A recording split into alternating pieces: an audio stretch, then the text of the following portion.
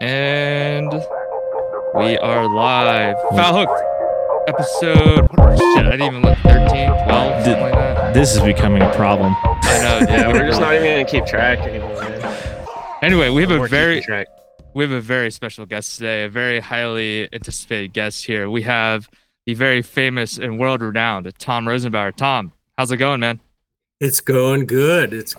We got pretty cool temps in Vermont and lots of water, and the small streams have been fishing really well. So Tom's happy, except the carp fishing has been tough, which I'm not happy about, but you know. It is what it is, you know. Yeah. I mean, hey, you can come out here to Boise and roast 105 degrees and watch the rainbow trout do tailspins if you want. No, thank you. There's some carp ponds in Boise too. We can take you to. Okay, Man. I'll come for that. You'll be fishing next to a crackhead though. If that's okay. Oh, that's the joys of urban fishing. That's the way it should be. Yep, that would be Boise fishing. So, Tom, we have a lot to cover today. We took some questions in from our listeners as well as from. Are you aware of the now defunct subreddit on Reddit, Fly Fishing Circle Jerk? Are you familiar with what that is? You know, I don't look at Reddit because it annoys me. But Phil Monahan, who runs the Orvis blog, will send me occasional clips from it or memes or something. I didn't go into it. It's defunct now? Yeah. Go ahead, Luke. They got banned. That's all I was gonna say.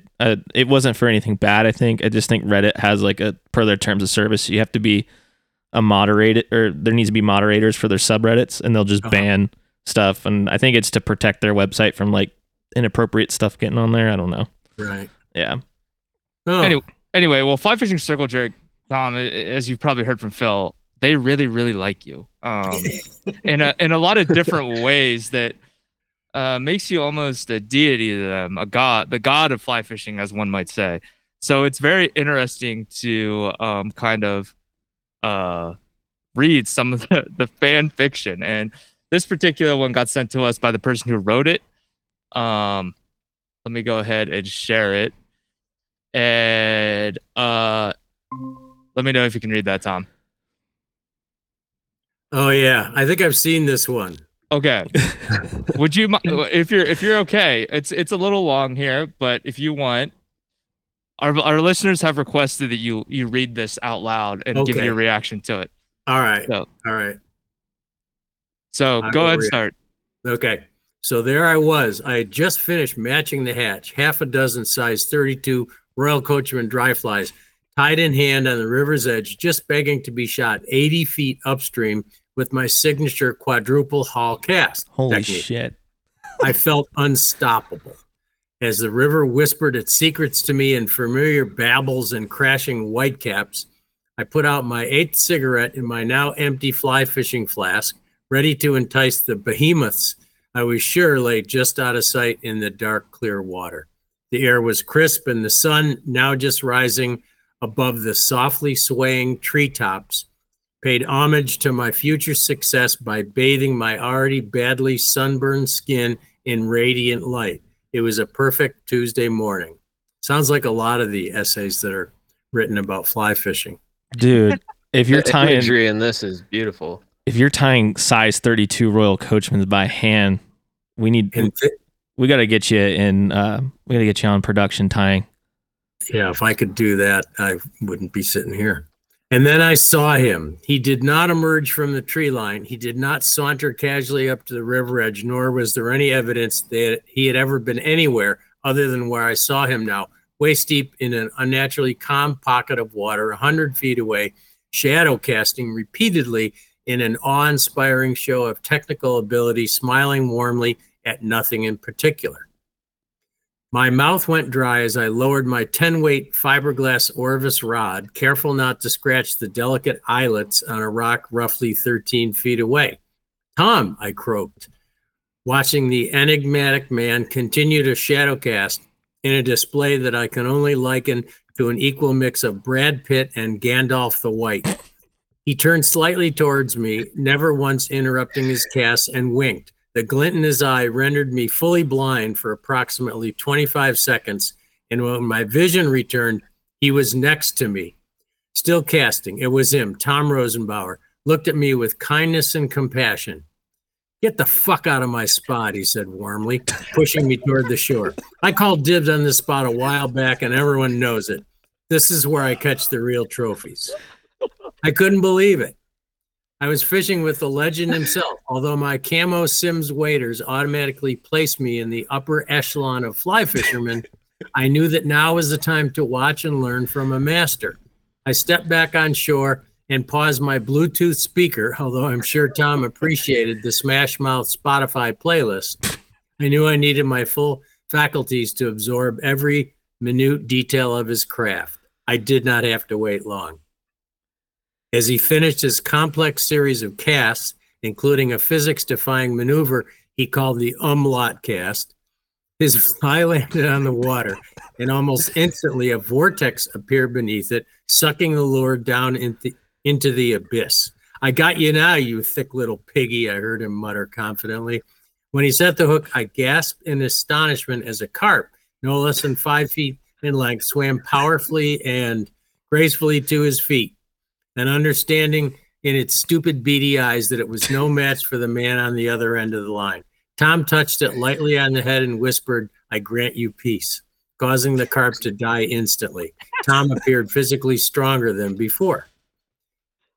Having seen what a true grandmaster can do, I relinquished myself to finding a new river to fish. As I walked away, I turned back and looked at him, needing to ask only one question. "Hey, Tom, what fly did you catch that monster on?"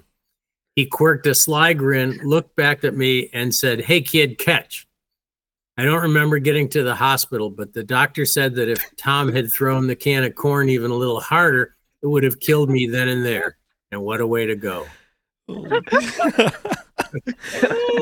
I had read that before. Oh my God.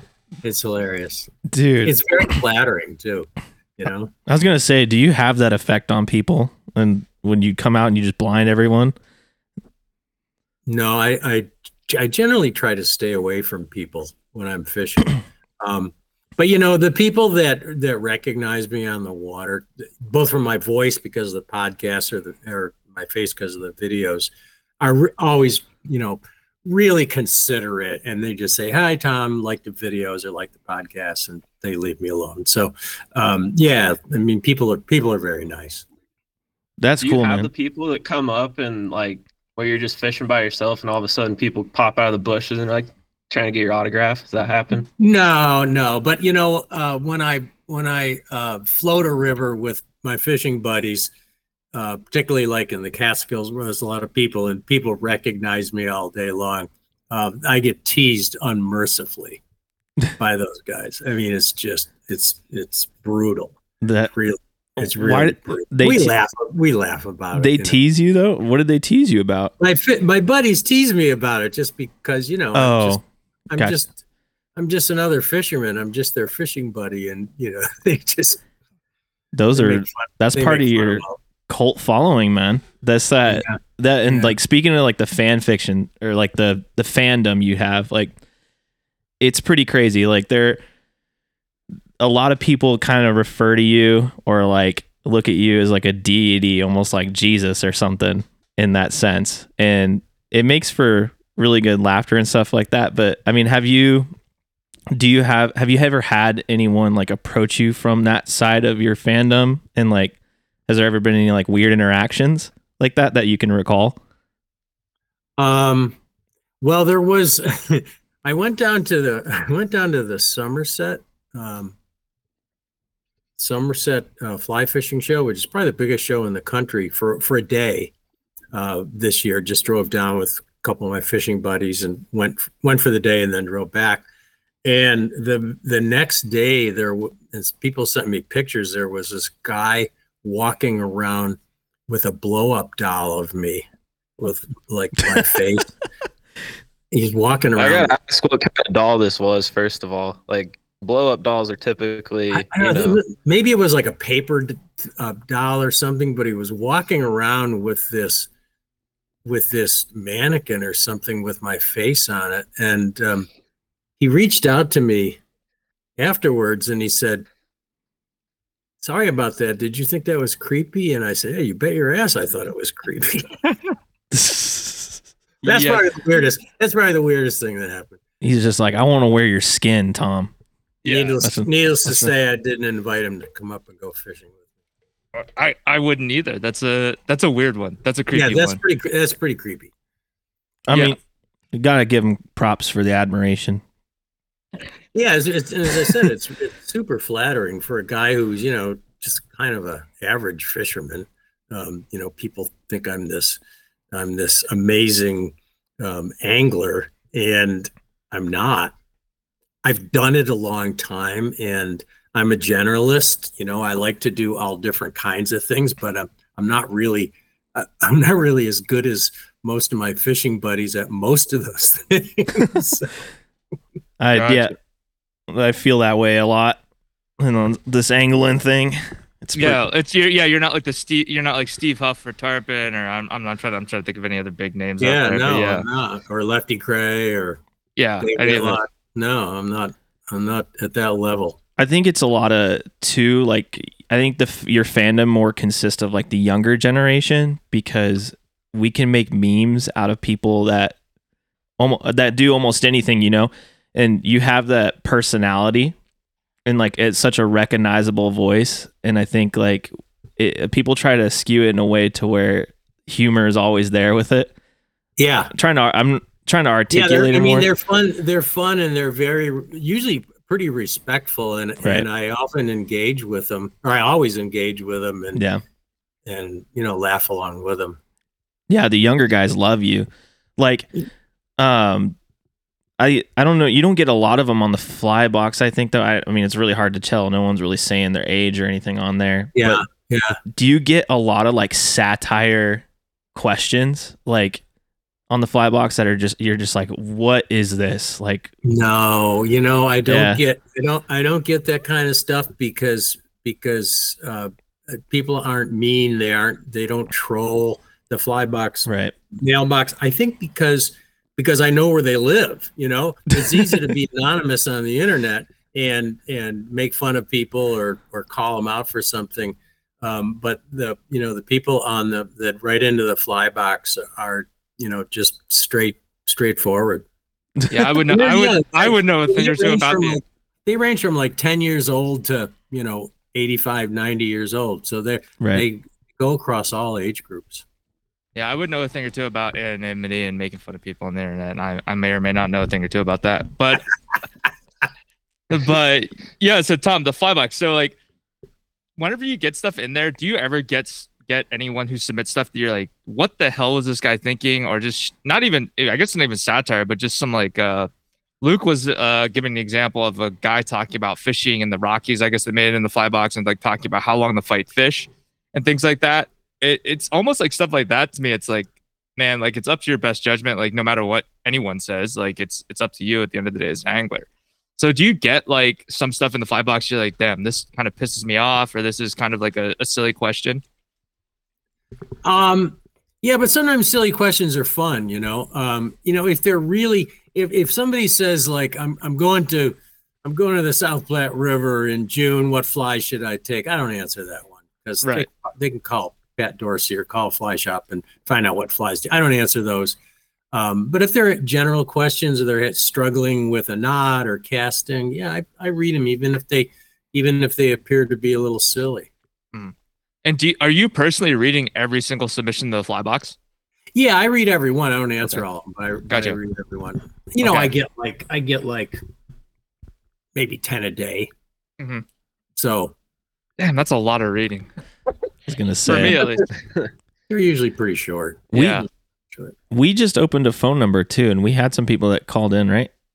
Yeah, we did. Yeah. We've had that. We've had people emailing in. We should getting it kind of everywhere. We should play one of those. Is there a way to play one of those, Jeremy? I don't have any right now. Dang, we only had like one that came in, and it has nothing to do with us. It's like a business thing. It's like, hey, we want to sponsor you. I'm like, no, dude. Yeah, I get those too. Yeah. Withhold that's got to be interesting since obviously you're with Orvis. that's got to be kind of like a weird line to cross. Like, if someone wants you to do work for them, it's like, well, I'm kind of with this company for a very long time. So sorry, but, can't really do anything for you, right? Is that kind of how that conversation goes? Yeah. Oh, the business etiquette of fly fishing. So fun. Dude. Yeah. But yeah, that your fandom is insane, man. I think, there's just something about it. It's hard to really pinpoint or articulate why the meme community or like the younger generation like makes fun of you. It's not like a making fun of you type thing. Like they all love you, but it's like, for instance, and I'm part of that generation. I sent you a t-shirt that I made you into Jesus.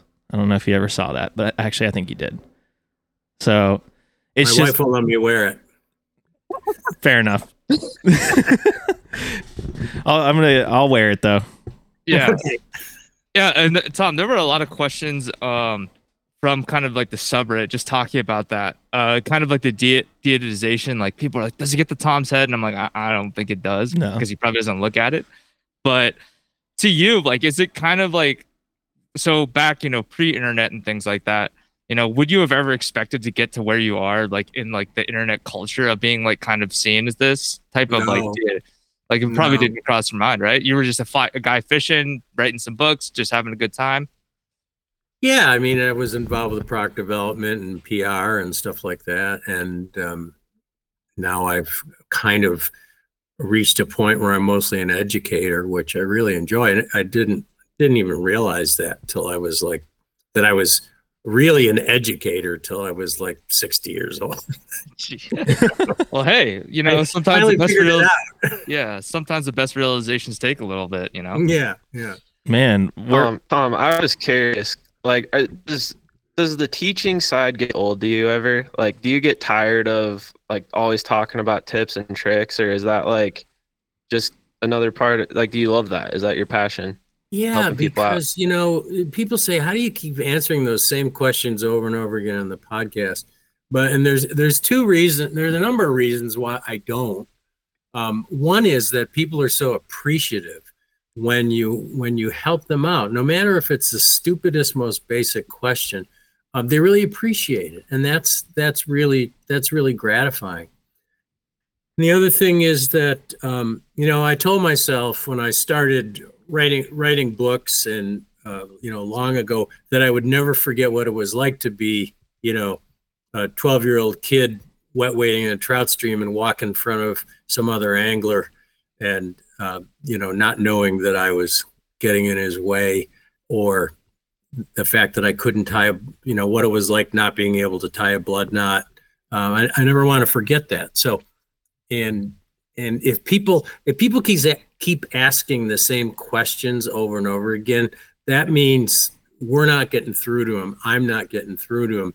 I need to figure out another way to try to teach this, because they're just not getting it. So, it's super valuable to see what questions people have. Absolutely. That's cool, man. It's hard to be an educator sometimes. Tell me about it. I think all three of us have been guides before at one point in our life, and educating and teaching the same thing, getting in that program can be tough sometimes when you wake up and you're like, oh, it's 6 o'clock. I got to go pick up the client lunch. Shit, I really don't feel like doing this today. Cast in. I got to untangle your line. Again? Yeah. And then you're like, oh, hey, don't cast to that tree. 10 minutes later, they're in the tree for the 15th time. You're lost your $10 fly. Sorry about that. Sorry. Yeah, my bad. Yeah, I couldn't guide. I guide maybe 4 or 5 times a year. They're invariably for charities. I donate a guide trip for charity or something, and I really enjoy those. But boy, I couldn't do it day in and day out. That's a hard job. Yeah. You'd be booked out for years if you opened up a guide business. You'd be booked out for years as soon as you open a guide business. I'm gonna say, man, that'd be a flex for somebody. My guide's Tom Rosenbauer. Like that's a big flex. But the biggest thing too, I feel like with being an educator is like, I mean, obviously being a patient person and like patience is dynamic in my opinion. So like every day is different for somebody, and like it's hard, especially like as a young person, to like grasp on that. But yeah, when you're on guide day 3 versus guide day 79 out of, I've been guiding the last the last 84 days. I've had 2 days off or something like that. Yeah, that's tough. You're fired up. It'd be tough. But sick. So Tom, I do have to ask about the meme accounts and what you think of them, because I don't think there's ever been like a public statement from you. Obviously, we talk every once in a while and things like that. What do you think of like the meme accounts and kind of like the call out culture that some of them, like me and Copper Plated Sixes, other names and things like that? What do you think? Is that good for the industry? Is that bad for the industry? Is it somewhere in the middle? Well, I think we need to laugh at ourselves. I love them. I mean, I follow more meme accounts than I do like fishermen's accounts, because I enjoy them. I don't think they're as funny as they used to be. I mean, early on when they first started, like the woman who's pregnant and smoking and drinking, and then her kid is watching how to Euro nymph videos. I mean, that's one of the funniest ones.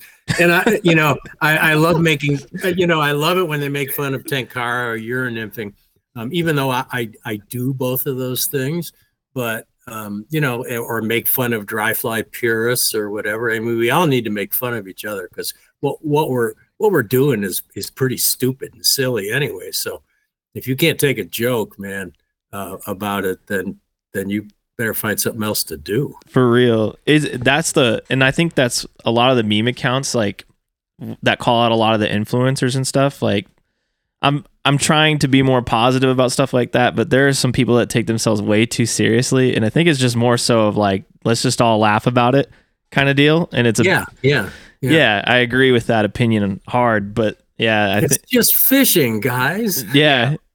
At the end of the day, we're hooking trout in the mouth or fish in the mouth, and then letting them go. What a stupid thing to do. Dude, yeah, it's pretty nuts. Yeah, no, the meme accounts have definitely evolved over the years. I mean, I've evolved, stuff like that, and so have a lot of other ones. And some of them are definitely not as fun as they used to be. It's like the same recycled shit over and over again. I fall victim to that all the fucking time. Yeah, I was talking to Mark Melnick, and I are pretty good friends, but Mark was telling me that sometimes, Tom, you need help understanding the memes. Is that sound about right? Yeah, sometimes there's some cultural reference that I don't quite get, because I'm a generation older than Mark, and a couple generations maybe than you guys, or maybe at least a generation.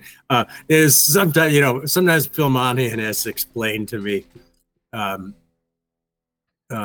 what it is, what's going on. Like, I remember there was a incident at high school that my son and Phil's daughter go to, and I didn't know what was going on. Phil said, "Oh, they were ripping carts," and I said, "What the hell is ripping carts?" Was it ripping darts or ripping carts? No, carts. Carts. Okay. Carts. Yeah, Carts. Yeah, I was gonna. What references were you having trouble understanding? Were there any more? Like, yeah, I remember I did a podcast once with a woman, and she was talking about her favorite fly, the rusty trombone. And I didn't know what a rusty trombone was, and I still don't get why it would even be a thing. And I kept saying totally naively, "Oh, rusty trombone, I got to look that one up." And she must have been laughing her ass off in the background. So sometimes these culture references go over my head, and I have to. Man, that's unfair. That's like telling someone to go to lemonparty.com, man. That's been back in the day, dude. No, it's funny because there's been instances where Mark will message me and be like, "Hey, I don't understand. No one understands what you're saying," or Tom doesn't understand it. I don't understand it. Then it comes back to me, and then I have to explain it, which is I find absolutely hilarious. Yeah, yeah. There's one too. A lot of people. Someone called you Tom Rosenbauer. You know what Riz means? No. So. Oh God. Yeah, Riz is like you got game in a way, or like you're good with like the ladies. Yeah. So like, That's not me. I was gonna say, Rosenbauer, huh? I was gonna say Tom Rosenbauer. That's a good one. We saw a very famous. I won't say his name on air but I'll tell you after the pod, Tom. A very famous photographer who I'm good friends with, and we watched him. He's got to be like in his 70s, just rizzing up 18-year-olds one time at the fly fishing show here in Idaho, and it was probably one of the most hilarious things I've ever seen in my life. I think I know who it is. Yeah, I bet you do. He was intoxicated, and I was gonna say, man, he's got the game. Yeah, What's going on here? Insane game, and it was crazy. But anyway, he's like, I got a house over in Idaho. You guys can come hang out at the weekend at. Yeah, exactly. And we're just like, Luke and I are just standing there like, this is how I definitely know who that is. Sitting here in front of my guide booth. Hey, it attracted a lot of people to come over to the booth because he was there, and then also there were very attractive young women there, so that helped. We did sell some stuff off of that, so that was nice. Good. Yeah.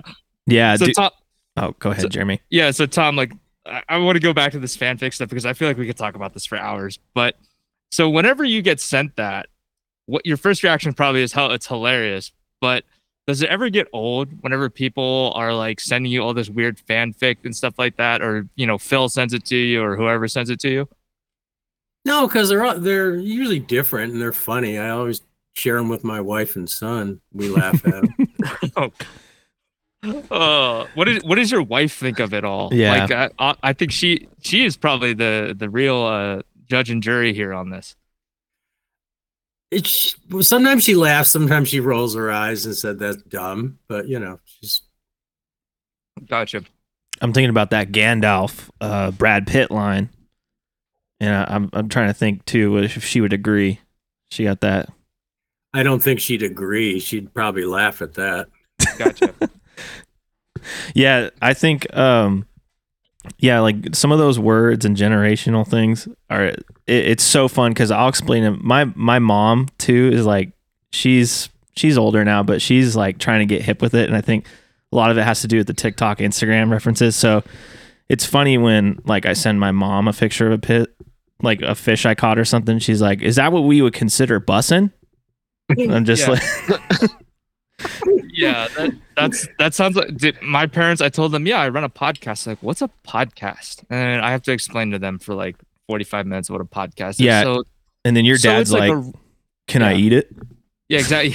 Fucking Kevin, my dad is. So every time I send him a picture of a fish, I don't think it's a joke because we grew up, back in the early 2000s. We kept everything we ate in Pennsylvania, or we kept everything we caught in Pennsylvania and ate it, and he would say every time I send him a nice, like I'll send him like a nice 20-inch brown or something like that, or 18-inch rainbow or something, and he'll be like, "Oh, that's a really nice fish. Did you eat it?" I'd be like, "Kevin, we don't eat them out here, man. Like I hate cleaning fish. I can't do it." So it's one of those things. It's a generational thing. It's a valid question though, because he's probably just still trying to understand this whole catch and release thing.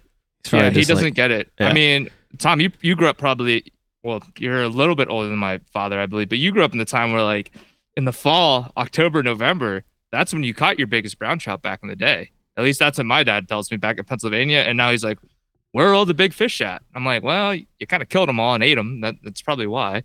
But yeah, my father used to ask me the same thing. He was a bait fisherman, and he would always complain that I'd go fishing and not bring him home anything. So one time I went to the Salmon River and I brought him back a scuzzy king salmon, and that shut him up. That's what I need to do. I need to bring him next time I go back east, I'll have to go up there, catch a beat the shit king that's dying, and have him, "Hey, here you go. It's a salmon. You said you wanted it." Yeah. That'll do it. Yeah. Do it. Or take him steelhead fishing and then just tell him that these aren't steelhead. Oh, my dad gets pissed about that. Yeah. Don't even fire him up. Yeah. Well, Tom, you've got caught in controversy about that one. You called some Great Lakes steelhead or Great Lakes rainbow steelhead, and I remember there was a little bit of some people were upset about that. Well, not upset, but poking fun about that. I don't know if you saw that. Well, yeah, people are easy to judge things when they don't watch the whole video. And in that video, I said, some people don't believe they're steelhead. Some people call them lake run rainbows. People call them just rainbows. Some people call them steelhead. You can call them whatever the hell you want. They're fun to catch. Yeah, that's kind of as long as they have fins. I've been to some places where it's pretty pathetic.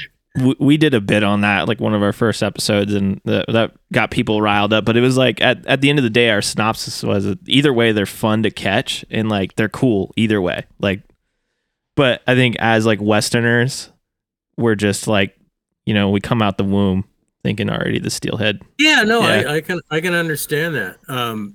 Boy, you catch a fresh steelhead in like New York Salmon River, though, a chrome bright fish, and yep, you'd be hard pressed to tell it from an ocean run steelhead. Then you go to like Steelhead Alley and you catch one with only 1 out of 4 fins on the bottom and barely shakes its head, and can understand where that comes from. Those are my favorite kinds of fish to catch, man. We got tons of those. That's all you catch, Luke. I'll brag on a palomino trout either day, man. Oh, look at this golden trout. Yeah, golden trout. Yeah. Dude, yeah, I love my stalkers, man. They're fun. Tom, do you ever see? Okay, so this is this is a pretty general question and kind of broad, but what is probably some of the more weirder experiences that have happened to you while you're out fly fishing? Not necessarily, it couldn't be anything, like just something that you recall that would potentially be like you would consider like weird. People ask me that all the time, and I have trouble. I mean, there's lots of weird things, but they're generally kind of, you had to be there inside jokes with buddies, Yeah. Yeah. A lot of the urban carp fishing I've seen a lot of weird things and talked to a lot of weird characters. You got the guy rolling out of his car in the sleep because he's sleeping in his car in the sleeping bag, and he's like, "Hey, can you eat that thing?" Yeah. No, they were sleeping on the bag. There's actually one morning there was a woman sleeping on the dock. It was 5th of July, and there was a woman sleeping on the dock wrapped up in an American flag when we rolled in at dawn. Man, those are the best though. Like homeless people, like they'll give you all the info, man. Oh yeah. Talk about yeah. They're there all the time. They know what's going on. Yeah. Oh, I saw these huge fish here and there. All right, thanks, man. There's they don't a know. Specific homeless person I see down on one of my local rivers here, and he's still there. I saw him the other day. His name's Jerry. And he goes out there and he steals a bag of bread from Walmart. And he chips it all up, and I'm fishing the riffle above him, and he's like, "They're down here. They're down here." And I'm like, "Oh, sick. All right, cool." So I'm gonna go roll down there, and then he's like chumming them for me. I'm like, "Don't do that." He's like, "No, man, they love bread. Check this out." What's wrong with chumming? And then he says he keeps all the other local anglers out of there because he said he'll just get butt naked and like he'll take a bath in the river.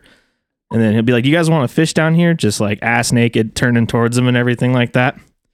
So I appreciate that. But then for you're invited. Yeah, he lets. You got better stories than me. I don't have anything like that I can remember. Well, I live in Coeur d'Alene, and then so we got Spokane across there, and I'll just say the river because there's no secret. But the Spokane River, it's full of your favorite characters, man. That's part of the fishing. Jerry, he's a good guy. He'll set up his tent on the beach there, and he'll bring a lady friend down there, and they got all kind. It's always weird because his tent smells like chemicals and weird stuff. I don't know if he's cooking something up in there that he shouldn't. I always ask him, just don't dump it in the river. But yeah, my one experience with that river, I pulled up on a homeless camp, and there was definitely a guy sharpening a knife. And so that was my one experience with the homeless people on that river, and I'm not going back. I saw a guy there like catching fish with his bare hands, which is nothing crazy, but it's pretty wild. But he was there like swimming through the riffle, and like he's like head first in the riffle, just like kind of keeping up with it like a regular fish would. And he's like sitting there, and you'd see his arm come up and just like grab stuff, and like he's he would just literally try to grab these trout, and he would literally like throw them up in the air, and he'd try to get him. He actually got like a couple of them. In the summertime, that water's so warm, they get so lethargic that you probably could go grab them. So yeah, the Spokane's fun area, man. It's a fun. Ain't no fish in that river. What everyone tells me whenever I ask about it. It's either there's not big smallmouth or big. So rainbow. Tom, a big question everyone has asked is, do you smoke weed? I can't anymore. What happened? Well, I'm a product of the 70s when, a nickel bag was really $5 and it was all seeds and stems and leaves. And when I smoke anything modern, it's no fun. Gotcha. Okay. However, I do make edible chocolate. Yeah, that was my next question, was that I've heard that you make some really good chocolates. I'm not going to say I know someone over the headquarters who's partaken in your chocolates, but they said, yeah, Tom makes some really good chocolates. You need to ask him about them. So, I've made chocolate for about 10 or 12 years, bean to bar chocolate, but I recently started infusing it with some bud, which is kind of adds to the complexity of making the chocolate, and it kind of adds to the experimentation, and that's really fun. I remember I was on Cape Cod with two other guys. We were staying at a house, sight fishing for stripers, and we were tying flies in the evening, and we all ate 4 squares of one of my bars of chocolate, and it was one of the funnest, silliest times I've had with those guys. Holy crap, man! It was great. Tom, I don't do it that often because I think, well, I really want to do this tonight, or I want to get up early and go fishing tomorrow. I got to record a podcast, so I have to plan time to eat my special chocolate. Special chocolate. That's Tom's special chocolates. Yeah. My son calls it medicated chocolate. There you go. There you go. Oh yeah. Yeah, no, so many people were asking about it because they assumed you kind of got the crazy hair going. You've been, like you said, you grew up in the 70s. Like, Tom's got to have smoked weed at some point in his life. Oh yeah, but not anymore. I just can't handle it. Yeah. Hey, that almost sounds like me. I can't do that shit anymore. It's it's not the same. I mean, in my days, you could smoke 3 joints and go out and go to have some pizza and a beer. If I have 2 hits, I'm like on the couch in a coma. It's not fun. Just passing away, slowly deceased. It's not fun. I mean, I suppose you could build up a tolerance to it. Most people must, because otherwise they'd all be comatose. Yeah, all my friends that smoke weed on the river and stuff like that, I'll occasionally partake. But it's a whole different vibe, for lack of a better term, when you're a little high on the river, or very high in some of their cases, and it's interesting. But that's good to hear you do it. So now everyone's going to text you on the fly box and ask, or email you on the fly box and ask what's the best strain and stuff like that. So I apologize in advance for that. Do you like that Necromancer Phantom Pack, or are you into that Sativa Indica hybrid? Yeah. Dude, that shit doesn't make any sense to me. I don't get it. Dude, I get it from my neighbor. He's a commercial grower, and I just tell him I want something pretty mild. Nice. Yeah, I think they make too, like CBD joints that are mainly CBD and then have like 10% THC. So that might be something you should look into. They're called Little Blazers. Okay. But I had an experience where I can't smoke anymore. Recently, I stopped because I'm having a kid, so I'm doing it for my girlfriend. But I took a big tolerance break, and then like suddenly when I started back up, I started getting like violently high. Like my heart was beating out of my chest. I wanted to kill myself. Like that kind of stuff just was like, not fun. Like, bro, was there fentanyl in this? Like, what's happening? Yeah. So Tom, of all the places you've traveled for fishing and things like that, what would you say is like the most overrated, if you're allowed to say? You don't have to name the lodge you went with or anything like that, but you're like, man, this did not meet expectations at all whenever I went. Because I've heard from a lot of people, different places, that like, people say it's a world-renowned lodge or whatever, this fishery, and you go there and they try it a couple times and they're like, it sucks. I've heard that a lot about like Cuba in particular. Oh, Cuba is not overrated. Okay. All right. Cuba's, well, there may be places in Cuba that are overrated, but Cuba, I hosted 2 trips to Cuba, and I'm working on getting back into it, and they were the best hosted trips I've ever done. Yeah. They were everybody that went with me those times has already signed up for the new trip, and they don't even know how much it costs or when. They said, I'm in, I'm going. Gotcha. So, it depends on where you go, I think. And I don't go to a lot of fancy lodges. I mean, I host a few trips to Chile and the Bahamas and in Idaho every year. But most of the fishing I do is just on my own. The same. I mean, I go fishing the way most people go fishing, and often don't go with a guide, or go with a guide if it's a friend. But I don't go to a lot of fancy lodges. I don't like the routine in lodges because you have to be back by 5 o'clock and all that shit. That's just not. That's just my way of doing it. But I think rather than a specific place, I think that the most overrated thing in my mind, just the way I like to fish, is permit fishing. I think permit are really, really annoying and not that interesting. I'll throw at them, I'll definitely throw at them, but I would never, ever again go on a permit fishing trip. I like to catch fish. Right. Yeah. I've heard nightmares about permit trips where you just go and you just stare at the ocean for like 5 days. You see one maybe, and then you spook it within the first 5 seconds. You're like, well, that was your chance. That was your shot.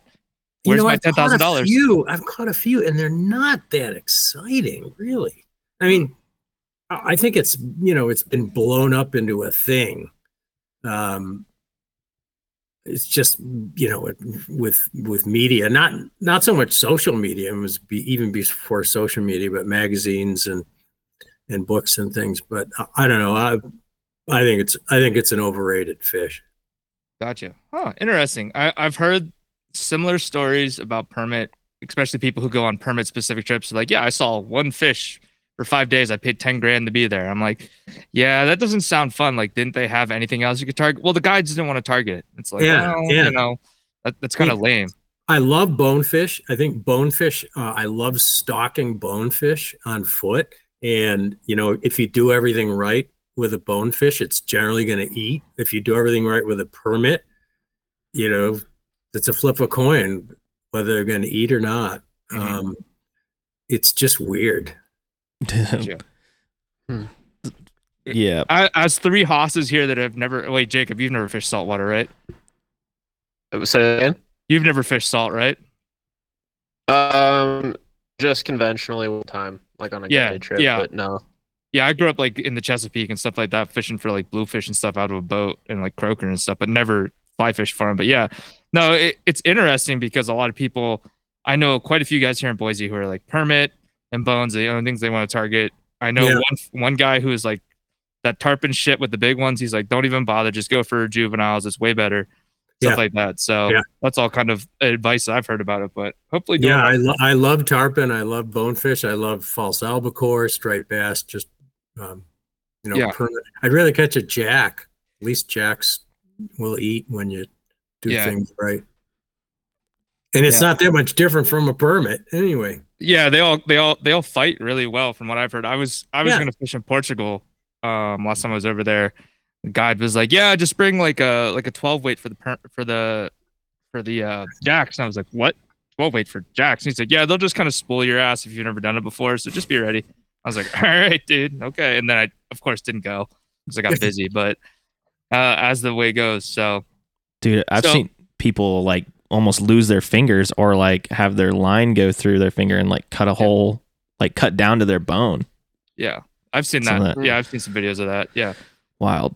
Another good one for you, Tom. What is like the biggest disaster trip you've ever ran on? I don't think people really ask you that question. Like, you went on a trip, everything fucking went wrong on it. Yeah. And you're like, holy shit, I can't believe this happened or whatever. Like, you just go on like spend all this time on the planet and then everything goes south. Well, I remember a couple false albacore trips to Rhode Island where we never even stepped on the boat because the winds were blowing too hard and we couldn't get out of the harbor. Mark and I did a filming in Steelhead Alley once, and first of all, we stayed in a really weird, bizarre place. It was like some old house that was like a inn or a bed and breakfast, and the people in it were really bizarre, and they had all these like dolls all over the place, and there were just weird people hanging out there. And then we went, and the rivers were high and dirty, and the fish we did catch were, I mean, I don't know how they swam because they didn't have any fins. I told Mark, don't ever ask me to go back and film at Steelhead Alley again. And, we probably were just in the wrong place, but it was a disaster. The people were being weird. What were they doing? Like Appalachian cannibal style? No, the people in the bed and breakfast that we stayed, they were just strange. They were just interesting. A little hard drug use maybe that. No, I don't think not so. like that. Oh, so no, maybe cannibals then. Who knows? Yeah, maybe. I've found a crack pipe in a hotel bedroom on a fishing trip once. If you had anything like that, like it was literally a broken crack pipe. Nothing like that. No. Was that Jacob? Was that down at Pyramid? Yeah, it was we stayed at a Motel 6 in the sketchiest part of town, so that was our fault. But yeah, I was gonna say that that trailer park we stayed in. Yo, that trailer park's fire. Do not hate on my trailer park Airbnb. No, the that trailer place park is fire. That's some trailer park. That's some Ricky shit. Yeah. Tom, have you had? We always ask. We have two common themes on this podcast. We have the Owyhee River in Oregon, and then we have Pyramid Lake. Have you had the opportunity to fish either? I have not fished either. No. Okay, gotcha. So the Owyhee sounds really interesting because I like picky brown trout, and they're not picky. Yeah, they're not. No. Picky. Oh, they're not picky. huh. I mean, like some days they can be like it can be really hit or miss. Like, but most of the time, like you can get them. The Owyhee in general too isn't what it was 8 years ago, right, Jeremy? Yeah, you're one to talk. Yeah. Well, like I know. But I can see the differences from like the pictures that you show me to the fish I've caught there already. And like, there's something going on I think we talked about this before, but it has something to do with the stocking of the rainbows, I think. Yeah. Anyway, we don't have to talk about that, but Pyramid's probably the more interesting one, Tom. Have you ever had the opportunity like to even like plan a trip down there or anything like that? Go stand on a ladder like a jackass like the rest of us? No, it doesn't appeal to me, honestly. Yeah. And why is that? Because I'm curious to hear this because there's a lot of people who feel that way. Ben Stiddig, same way. He's like, Pyramid looks so fucking stupid. Why would I go do that? Yeah, well, in general, stillwater fishing, unless it's sight fishing, to me is kind of boring. When we stillwater fishing, when I go to Chile, it's sight fishing with big dries because they're eating dragonflies, and that's a lot of fun. But to stand there, I mean, Phil Rowley's a good friend, but to fish the way he does with a 20-foot dropper and a bobber and a chironomid and wait for the fish to swim along and eat it is not my idea of fun. And I think that big, catching big fish is really overrated. And I think that the internet has really pushed people towards trying to catch bigger and bigger fish. And yeah, the fish are big in Pyramid, but are they that much more interesting than a 16-inch brown trout on a 4-weight? I don't think so. That's a good take. Jacob's in tears right now. I was going to say he's dying over there.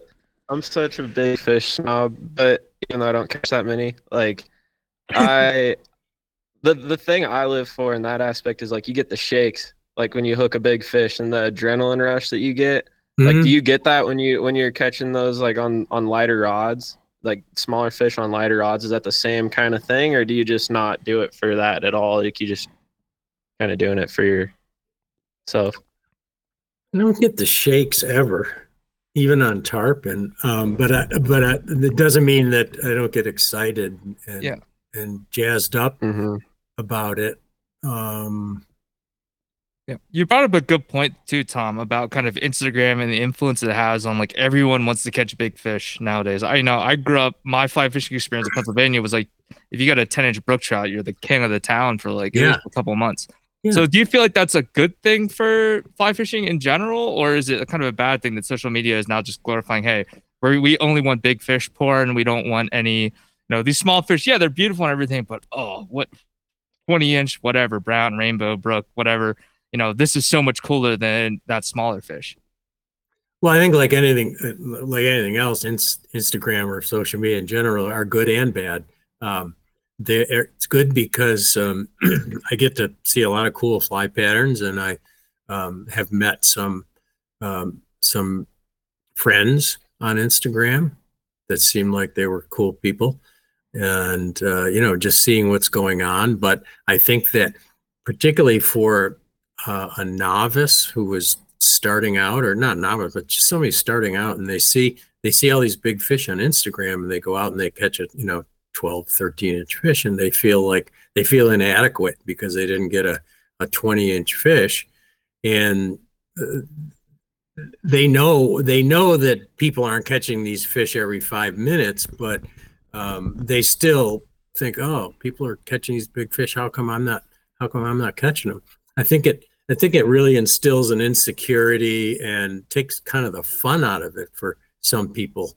So, it's good and bad. Yeah.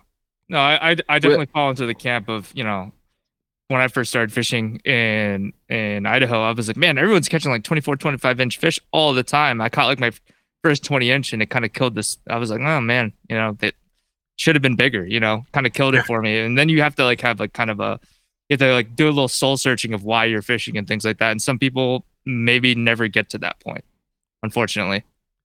Yeah. This is kind of like tying into what we talked about on our last episode and I'm kind of curious to get your input. We had a lot of people message us about this, and we're just kind of curious, like, what's your opinion on people calling fly fishing a sport?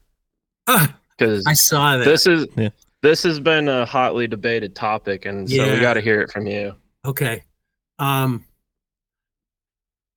don't know what to call it. It's like, for a lot of us, it's a lifestyle, right? It's a way of life. So it's in our DNA. But sport, I don't think it's a sport, but I don't know what it is. A hobby. Yeah.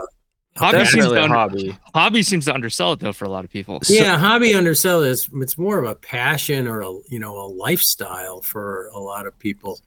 So somebody gave me this perspective too of like, it falls under angling technically, which is like there's that subcategory of like sportsmen. The sportsmen's are like sporting, wing shooting, hunting, or fishing.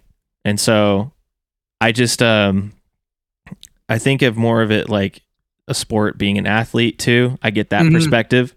Yeah. But like I think maybe it falls under that category of sporting where you could call it a sport. And then someone gave me the perspective too of like, well, look at the fly fishing competitions they have in Europe and like Team USA and all them too. Like they do make a game or like a competitive thing about it.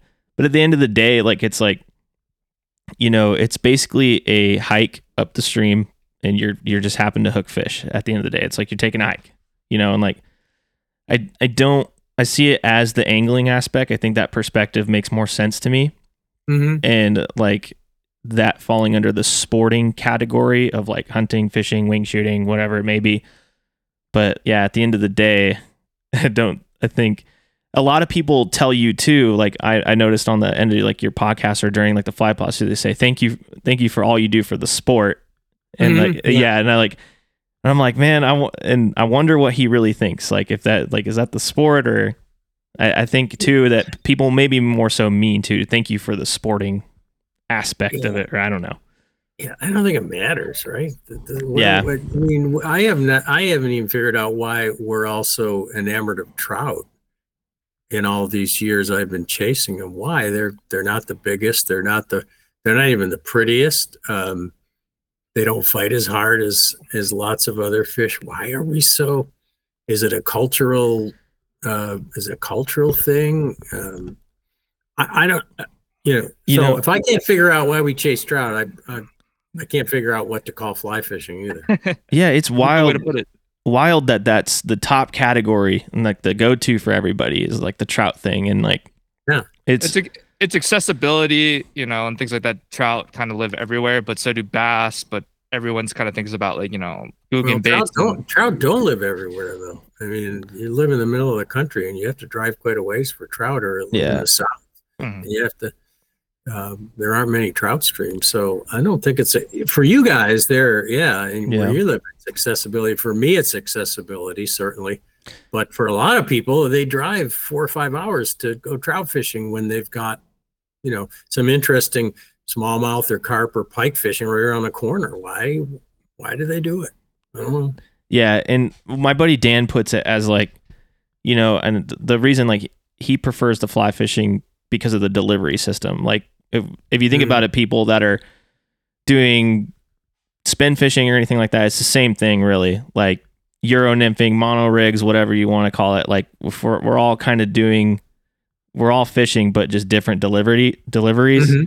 Yeah. And, but it doesn't really matter what species you're targeting, but it seems to be that like every entry level fly fisherman gets into the trout thing. And I do think maybe Jeremy's, you do have somewhat of a point.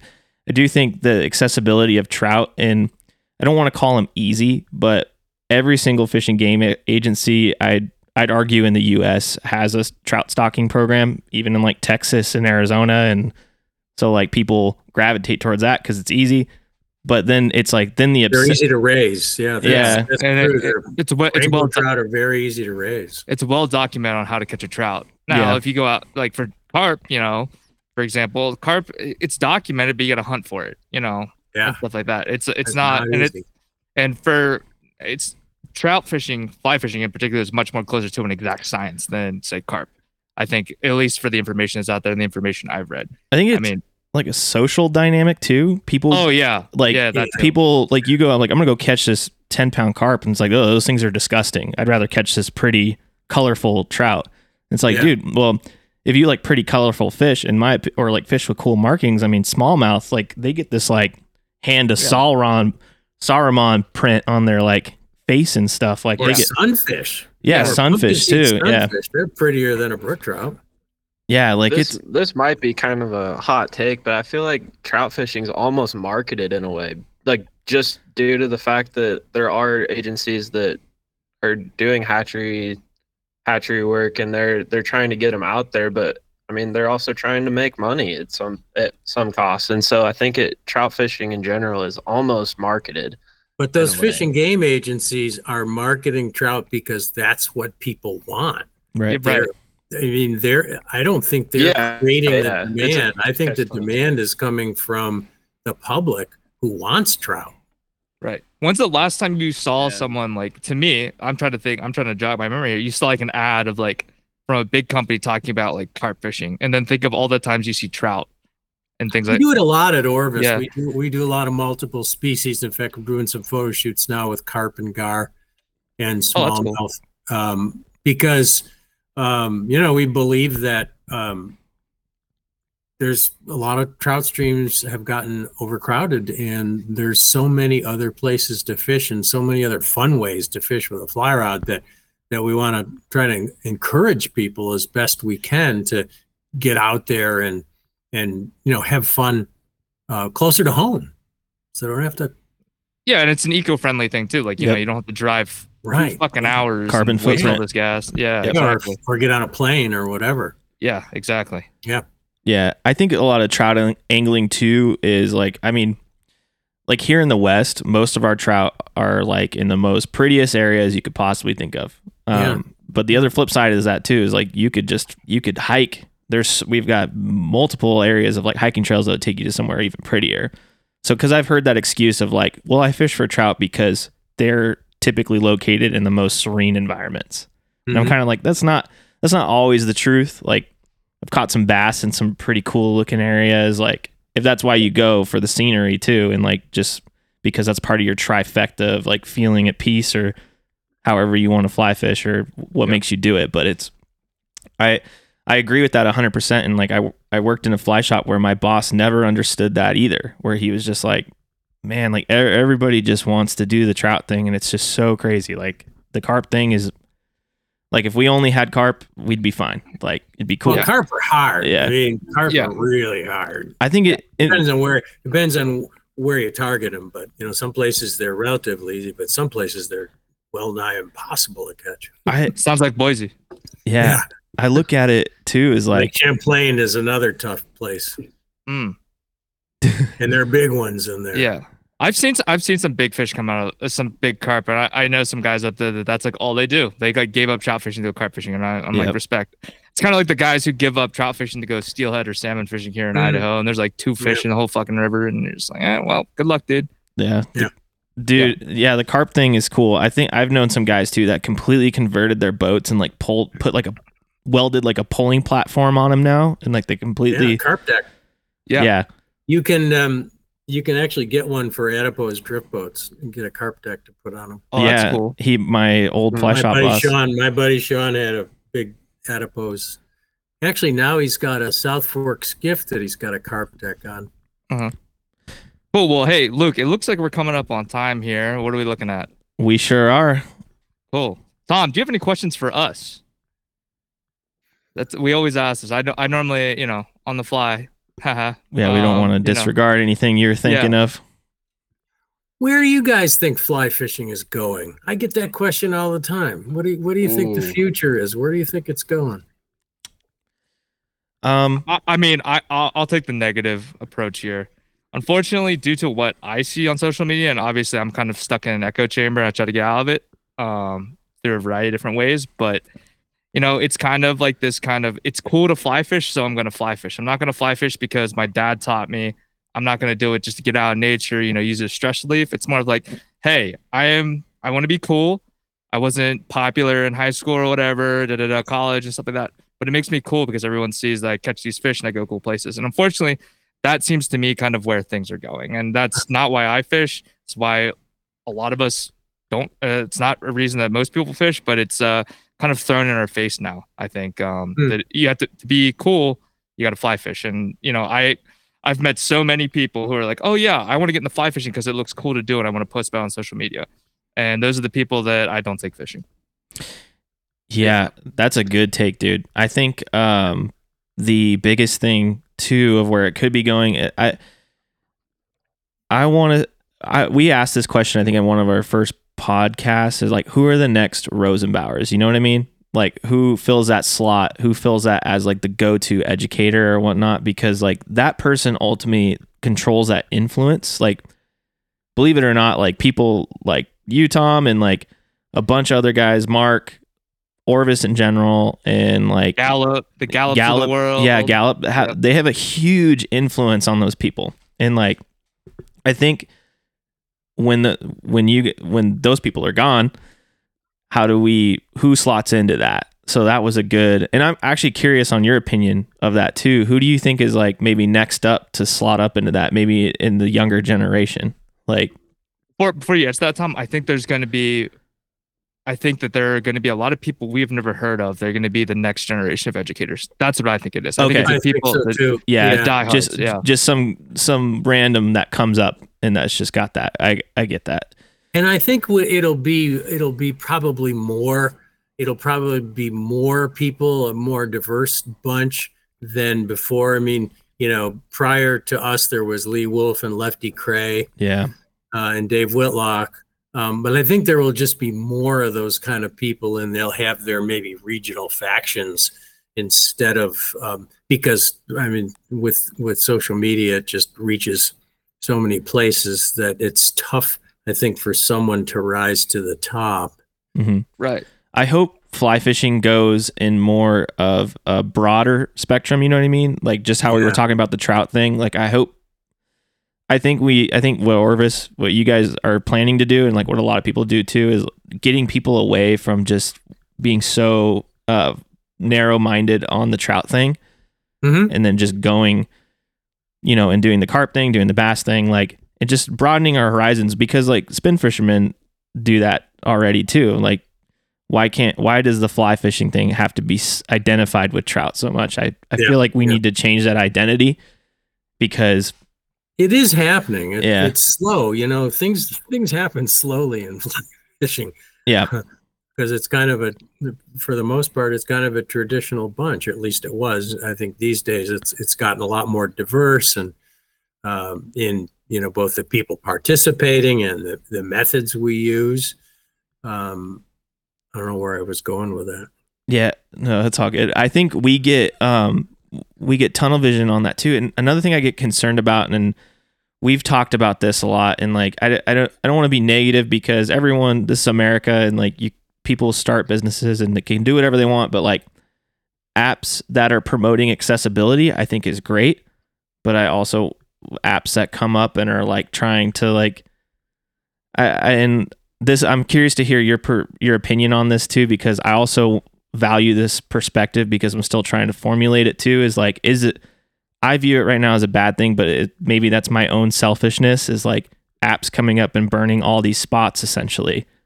And like they tell you they have the best interest in mind, and being like, well, we're promoting public access and we want to do that. But then then it goes in a completely different direction. And all of a sudden your secret honey holes and spots are just going to get insanely blown up and are essentially put there in the most public form that you could possibly think of, if that makes sense. Yeah, I've looked at some of those where to go apps, and I've not been impressed at all. They don't have very good information. They don't really pick the best spots. They're kind of, crowdsourcing that kind of thing is. Good luck. Good luck. Yeah, I think, and it just ruins like the DNA strains of fly fishing, where finding your own, going out there and finding your own holes, or driving around, like there are so many things to go. Blue line, essentially. I think Google Maps being a good tool, like your podcast talks a lot about blue lining. Onyx and Basemap are great tools. They don't try to hotspot anything, but they show you everything that you need to know. Land ownership and watersheds and everything. Those are great. I think we just live in a day and age too, where like we're so used to instant gratification, to where tell me where to go. People don't think they have the time, and right. They have to make the time, right? They have to make the time, but people, I can sympathize with that. People want to go fly fishing, but they just don't have the time to do the research that we do, or, a lot of us learned this stuff when we were kids, where we had endless time to make mistakes, and people don't have that kind of time these days. So I can sympathize with that. Mm-hmm. Yeah, you got to ride the bike to the hole. Yeah. I think there's a lot of newer people that, like, as soon as they get into fly fishing, they try to take advantage of these types of apps and things that like lessen the learning curve. But at the same time, I think it takes away the whole like sense of adventure. Like, I don't know if you ever build that from when you start fishing. And I think that should be the whole reason, right? Like, well, let them use those apps. I don't think they're very useful. So if they want to use them, they're going to go to the same spots that everybody else does. Have you don't have to say who or anything like that. Have you been approached by some of those people for consulting or anything like that? And have you offered your like opinions and what they should change? And like, have you seen any change in it, or like them take it seriously? No, I generally, I've kind of peripherally worked with a few of them here and there. Mm-hmm.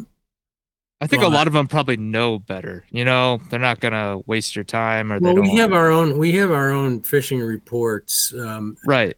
And although we just formed a partnership with a company that does really nice flow charts, and we're going to incorporate them in our fishing reports.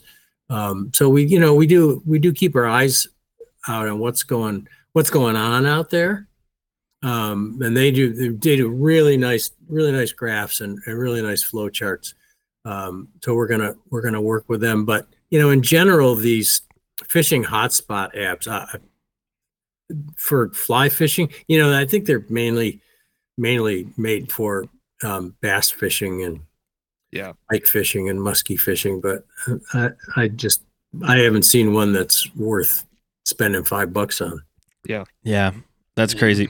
Well, Anyway, that sounds like a great topic to wrap up on. Tom, thank you so much for coming on. Everyone probably already knows where to find you and stuff like that, so I'm not even worried. I hope they don't know where to find me. Well, I mean, like your social media and everything like that. But anyway, Tom, thank you so much for coming on today. I hope you had fun, and maybe have you on in the future. And we will talk soon, brother. Yeah. Okay, guys. Thanks. It's been an honor. Thank you, Tom. Thank you you, have a great Tom. day. Thanks, Tom.